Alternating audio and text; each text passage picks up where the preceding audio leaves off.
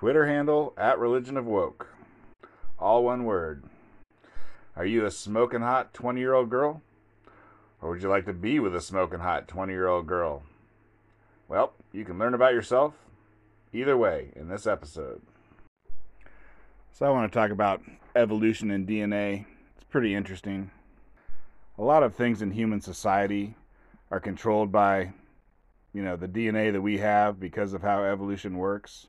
And a lot of people, it's not allowed as an explanation for many, many things in human society. They're like, oh, it can't be DNA, so it has to be something else. But if you allow yourself to go, could have evolution have wanted, humans to be this certain way? You'd be like, oh, that's the obvious answer. Wow, that's quick and easy. But then people are like, no, it can't be that. We'd be like, well, why can't it be that? There's like, it just can't. But the way that DNA works is it wants to pass itself on to the next generation. Like, that's the whole point of living organisms that have DNA, which I think is all the organisms on Earth, pretty much. The whole point of that organism is it's not to go out and have fun. It's not to build a city or to swim through the ocean. It's just to create another generation with the same DNA or slightly modified DNA and keep itself going. And the reason why that's the whole purpose is because, let's go with humans here, but this works for animals too. It's just like in the past, there was a couple humans. And one human didn't have kids, and the other human did have kids. Well, so the DNA of the person who didn't have kids, that's gone. So, there ain't no, whatever that person liked or was wanting to do, they didn't pass on their DNA. So it does not affect living people today, the current generation today. Whereas the other person that passed on their DNA, they passed on the kind of DNA that wants you to have another generation. So a couple fun examples of that are fire and water. And possibly fire water like alcohol. But I know for me, I love a campfire. I like to start the campfire. I like to poke the campfire and try and get it to burn better. And I like to sit around and just look at that campfire. And the reason why is because throughout human history, there were two kinds of humans. There was the kind of human who didn't like messing around with a campfire, and there was the kind of human that did like fire. And the kind of human who didn't like fire, well, they got cold and died, and they couldn't cook their food, and they died. And so they didn't pass on their DNA. So the only DNA that's been passed down to the people who are alive today are people who like fire. And the same thing goes for water. Why do people want $5 million condos on the beachfront where they can look out at the ocean? That's because there was people in the past who didn't like water, and they stayed away from it. And they died. And then there's people who love water, and they're like, oh my God, this body of water is full of fish, and now I can eat and feed my family and pass on my DNA. And if there ain't no water around, why do people want the $5 million condo that has the beautiful view of the city? That's because in the past there was some human who didn't care about having a good view of the surrounding area, and a lion snuck up on them and ate him. And there's another person who's like, I like to be able to look around, and oh my God, there's a lion over there. Let's get the heck out of here. So let's go over a couple non-controversial things before we get into the controversial stuff. Why do humans like salt? It's because in the past, humans were generally deficient on salt. So, the way that DNA makes you eat more of something is they make it taste good to you.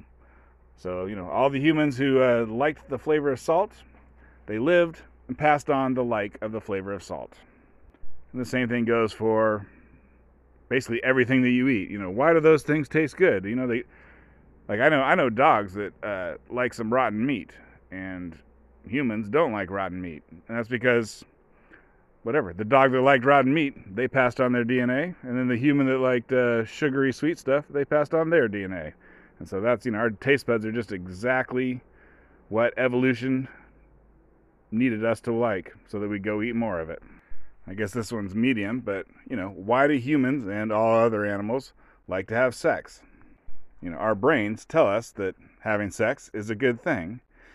And that's because all the animals in the past who didn't like having sex, their DNA was a dead end. And so all we're left with is the evolutionary chain of DNA that has us liking sex today. So let's take that one to the next more controversial step, which is why do men like young women? Well, it's kind of like that biological clock, although it's not exactly what they mean, but like you would be absolutely shocked at how many pregnancies end in miscarriage. A lot of times you don't even, I'm not a woman, so whatever. I'm going to say stuff and it's going to sound harsh. But a lot of women, they didn't even know they were pregnant. They had a miscarriage, so problem solved there. Or they knew they were pregnant and they had a miscarriage. It's really common. It's very common. Tragically common even.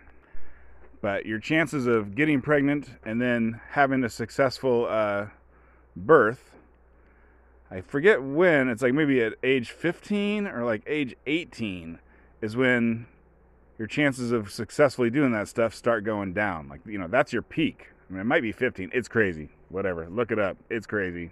It's crazy young. But let's just throw those numbers out. Let's pretend it's starts at 20. Yeah, that sounds a lot better to me. Sounds a lot safer thing to say. But so, from the age of 20 on, it's going to be harder to get pregnant, and if you do, you're going to be more likely to have a miscarriage. So basically, in the past, there was some man, and he's like, man, I really think that 40-year-old women are the hottest. And his neighbor is like, you know what? I think 20-year-olds are the hottest. And one of those guys didn't have no kids, and so there ain't no men left who think that 40-year-olds are the hottest. And the other guy had 7 kids, and so we're all descended from him, and we all think that 20-year-olds are the hottest. Or whatever the real age is. I think OkCupid did a thing where which is okcupid.com, it's a website. They did a thing where they showed pictures of women to men and asked them if they thought they were attractive, and I think for whatever reason they started at 15. So the 15-year-olds were the most attractive, and it just went down from there. Like 16-year-olds were less, 17's less, 18's less, so on and so forth. And I don't know. I think they just didn't show them 14-year-olds, or if they did, 15 was the most attractive. I'd like to think that's it. But anyways, that's what evolution and DNA has done to men. So when you hear about like some Arab society today, or in fact, I think all societies in the past, like, you go 1,000 years back, women were getting married at like 13 to 15. And that's because evolution said that's when women should get married, because we want successful pregnancies that are carried to term. Now men, their sperm does get worse as they get older, but it's not as quick. It's not like, a 15-year-old man is the perfect man. No, that's absolutely, I think, not true.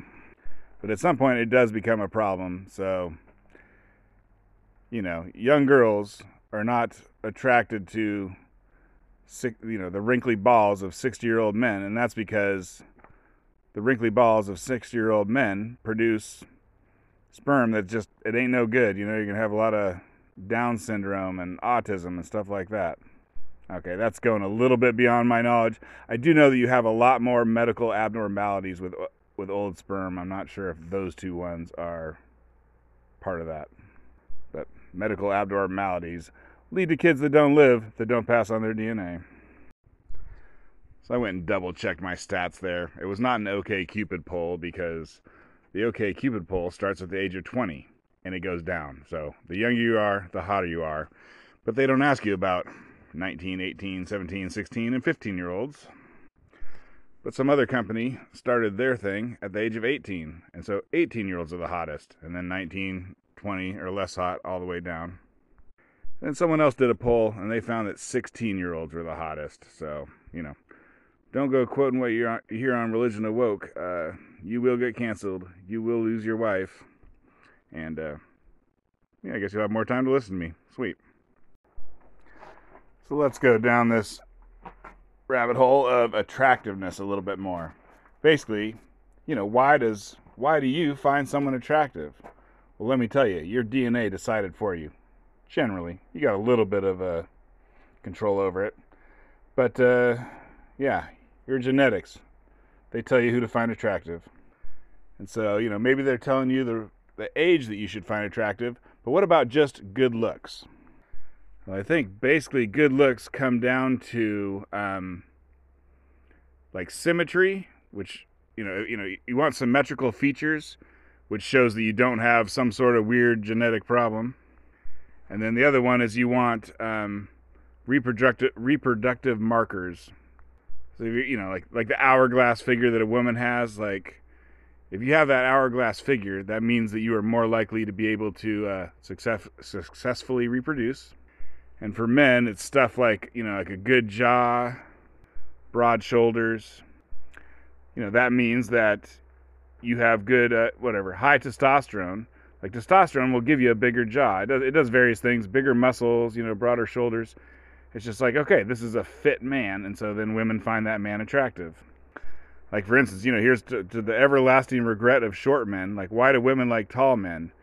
It's because there's two reasons that you could be short. You could be short just because you just happen to be a short person, or you could be short because, there's some sort of medical abnormality with you. And so evolution has decided they're not going to make women, like, think about it too long. Just get rid of all the short men. All right, let's talk about hot young women and rich older men. What's up with that? Well, I think we know why hot young women are desired. It's because they are good at reproducing. So evolution makes all men want them. But why would a hot young model want a sugar daddy? It's because men have a couple things that they're doing when it comes to reproduction. So they're providing their DNA, and that's important. That's like why the reason why women like hot men is because they want good DNA. But men do two things. The other thing is they need to provide. It's good, it's great if they can provide for the child after the child is born. Like, it's one thing to create the baby, but if the baby dies instantly, you still didn't succeed in passing on your DNA. I mean, with humans, right? You gotta get to like 15 years old or whatever before you pass on your DNA. So you need to pick a man that will help you get that child to the age of 15. And so that's why women are very attuned. Like, basically this is like in the old hunter-gatherer days. Women's like, yeah, the dad of my, the baby daddy? I want to say baby mama.